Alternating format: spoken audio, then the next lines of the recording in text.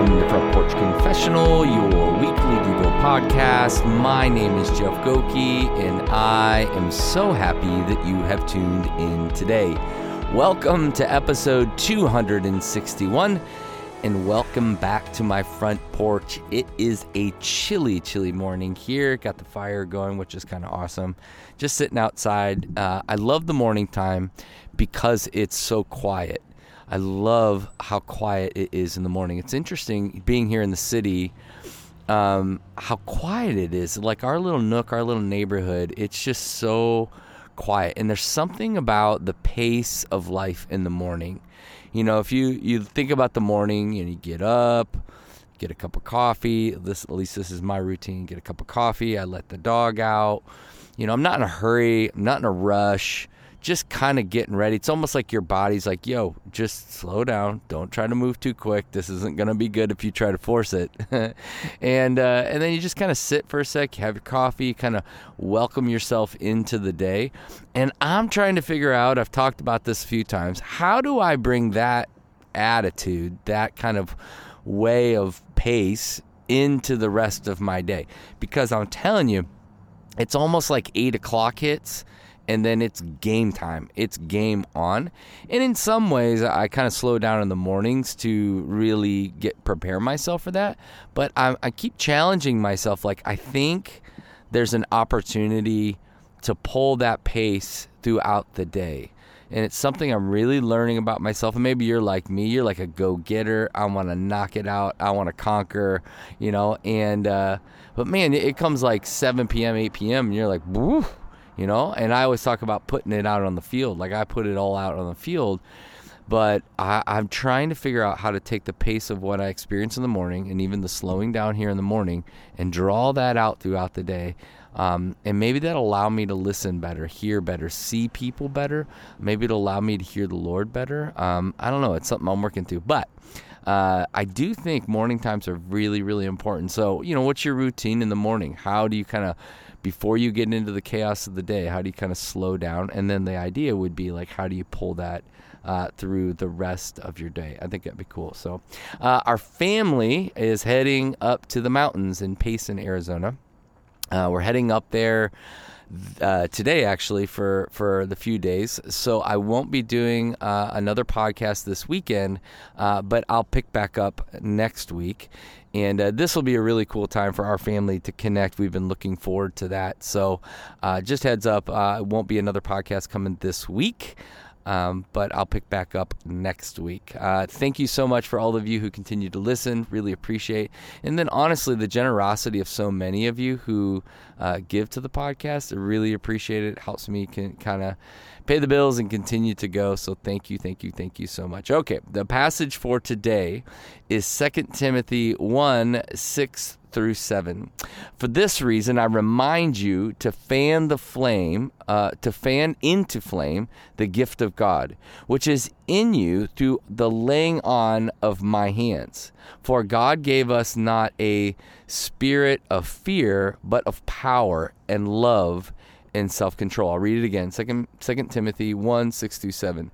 For this reason, I remind you to fan into flame the gift of God, which is in you through the laying on of my hands. For God gave us a spirit not of fear, but of power and love and self-control. You know, I've been getting into hunting, and I've got some buddies who do that. And that's if you're out in Arizona, like it's kind of the Wild West in some way. So yeah, and leaving California was really hard for me. And part of the reason why it was hard was the ocean. I mean, the ocean was just this outlet for me, and I loved it. And so I just feel like I need to get out into the wilderness. And, you know, there's a wilderness that happens in the ocean, and there's an actual wilderness that happens in Arizona. And so I'm learning how to hunt. And so, you know, learning from some buddies and asking around, and I was like, they're like, you need to get binoculars. And I was like, oh, I have some.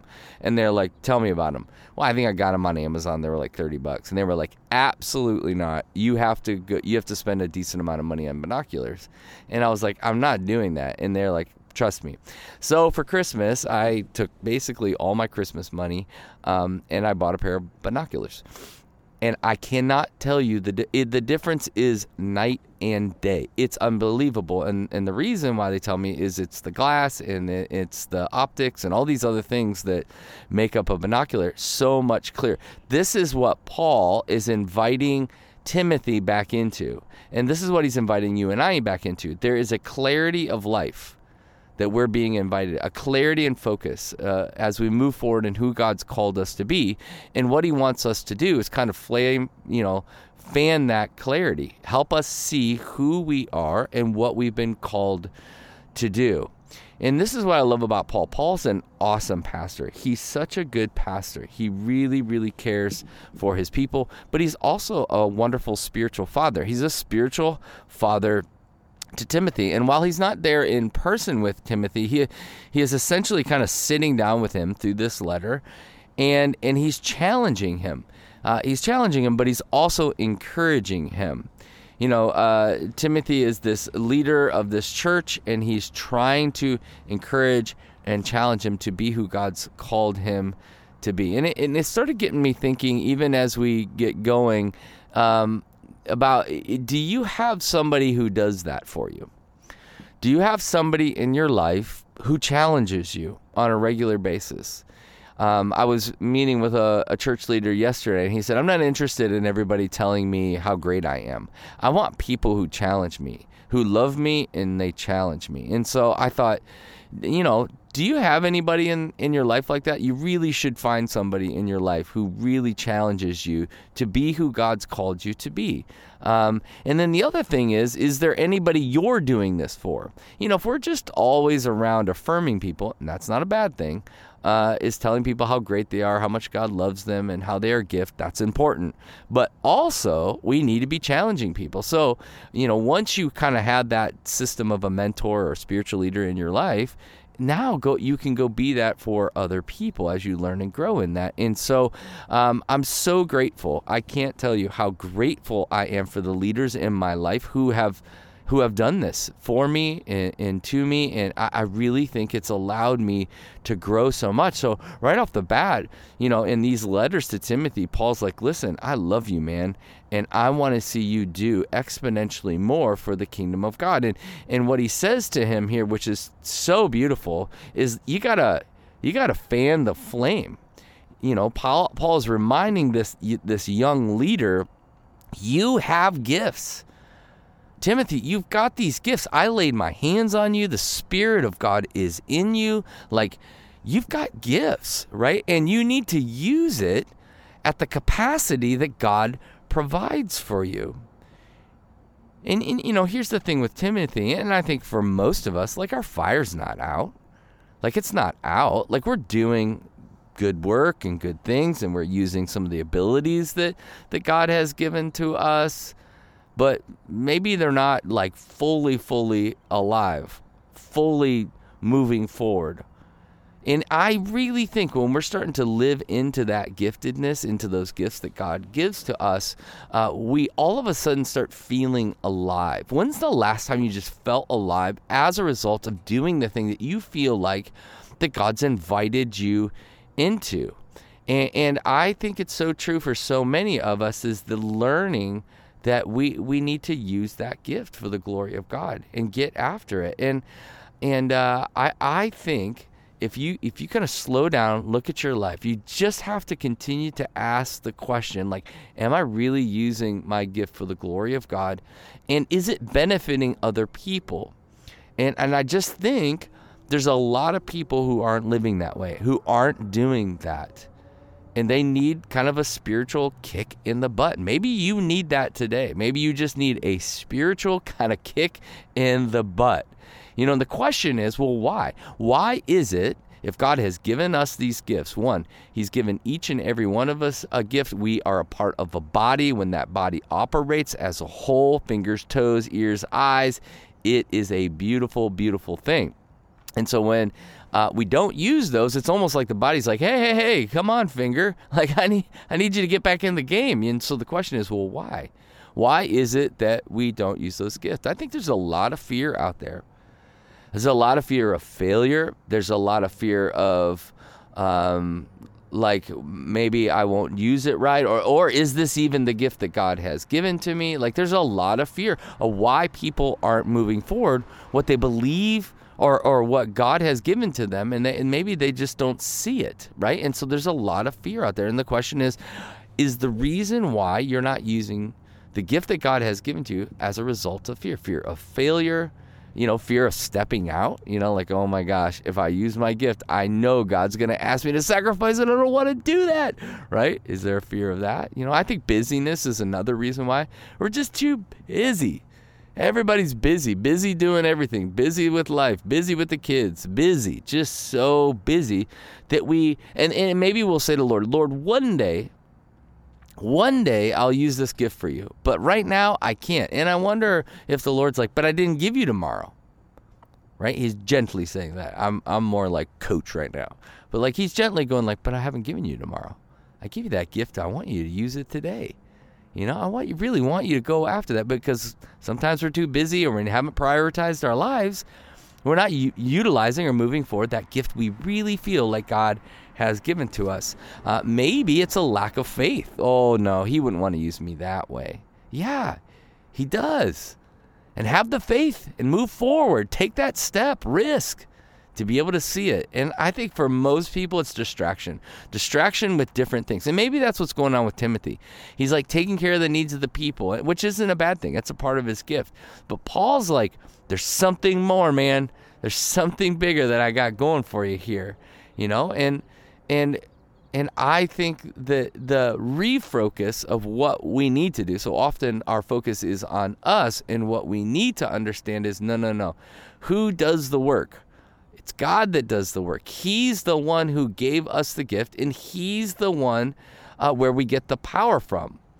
And what do we get the power for? What? For more love and more self-control. And now think about that for a second. I mean, just humor me for a second. He could have said anything there. That the Spirit gave us more power for ... You could have added anything in there. And why does he say love and self-control? And I think this is important as it relates to your gift. And as we focus in on Jesus, remember, the canon of Scriptures helping us come to understand that who Jesus is and how that makes a difference in our lives. And I think he talks about the love of not just for God, but for others. And the love for God is what allowed Jesus to love us into death. And I want to be really clear here, and this is so important. Jesus first loved the Father, and we are the people who benefited. A lot of times we make ourselves the center of that story. We are not the center of the story. God is. He's always been the center of the story. And so what you do and how you love God and how you listen to God will impact the way you care for one another. And at what Paul's encouraging him, the Spirit of God is pushing us and propelling us to not just love God, but experience his love. And as we do that, we will make a dramatic impact in other people's lives. They will benefit through the love that you have for God and the love you receive from God. So he's like, love. That you've given you a spirit of love, a power of love. And then the second thing is he's given us a spirit of self-control, a power of self-control, which, other ways to say it is a discipline or clear-mindedness. And I just think around distractedness or faith or fear, some of these things that are kind of sidelining us, and maybe we're sidelining Timothy, it's like Jesus was focused. Just think about it. Like if you read through the Gospels, there's so much distraction going around Jesus. So much distraction. And yet he is completely and utterly focused in on obeying the Father. I mean, you've got the disciples and what the disciples think he should do. You have the Pharisees and what they think he should do. You have the Romans and what they think he should do. You have the poor. You've got all these people, all these things that are distracting, and Jesus is focused. Self-control on his mission. And this is what we're being invited to. This is the power he's given us. Power to love God and love others, and the power to not be distracted and move forward in our calling. Because our faith in God will impact the focus of our life. And so the question is simple. What is your gift? Like, what is he given to you? You need to figure that out. And honestly, if you find a mentor or a spiritual father or mother, they can help you with that. And how does it need to be fanned into flame to move forward in power, in the power of love and the power of self-control? Father God, we are so grateful for you. Oh, you are good. You are kind. You are loving. Pray that you would give us wisdom in how to see and experience the fan flame that your Spirit is doing in our hearts, our souls, in our lives for your glory and your honor. So take a breath, reflect, and believe that the God of the universe is near to you in your own heartbeat. Till next time.